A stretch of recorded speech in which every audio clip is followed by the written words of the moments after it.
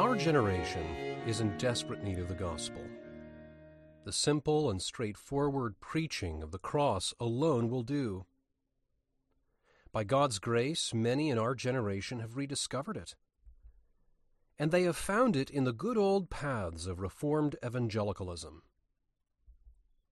There they find not gimmicks but grace, not distractions but sound doctrine, not entertainment but exposition, not a man-centered program but God-centered proclamation.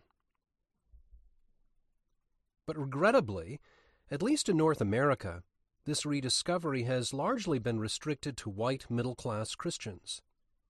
Though unintentional, this shouldn't be the norm. The gospel is for everyone, every poor, burdened sinner. And that includes the poor, the stranger, the fatherless, the widow. Our Lord calls us to bring the gospel to all. And with that gospel, we should bring the richness of the Reformed faith to those on the other side of the tracks. Like lepers outside the gate, it is not right for us to hoard our newly discovered riches.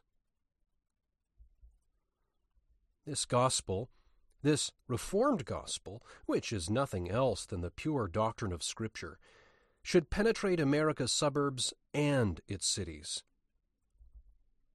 Paul was debtor both to the Greeks and to the barbarians, to the wise and to the unwise. We too must go and bring this good news and the wealth of the Reformed faith to people who don't look like us, speak like us, or dress like us.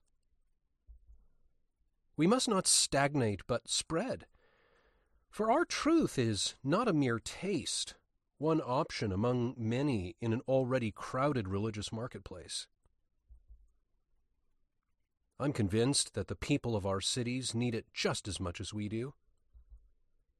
They need sound, expository, Christ-centered, applicatory preaching. They need biblical church government, filled with men who are exemplary husbands and fathers. They don't need more self-anointed pastors, but called, trained, ordained men accountable to their colleagues.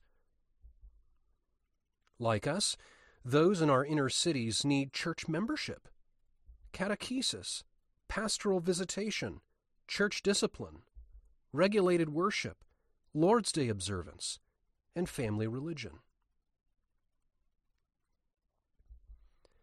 Our forebears thought so too. Giants of the faith and giants of missionary zeal.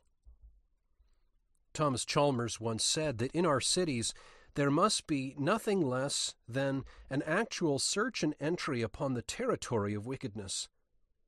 A mere signal of invitation is not enough. We must rather go out to the streets and the highways, and by every fair measure of moral and personal and friendly application, compel the multitude to come in. It is in this spirit that the Reformed Parish mission began. Brethren, pray for us, and if you can, join us.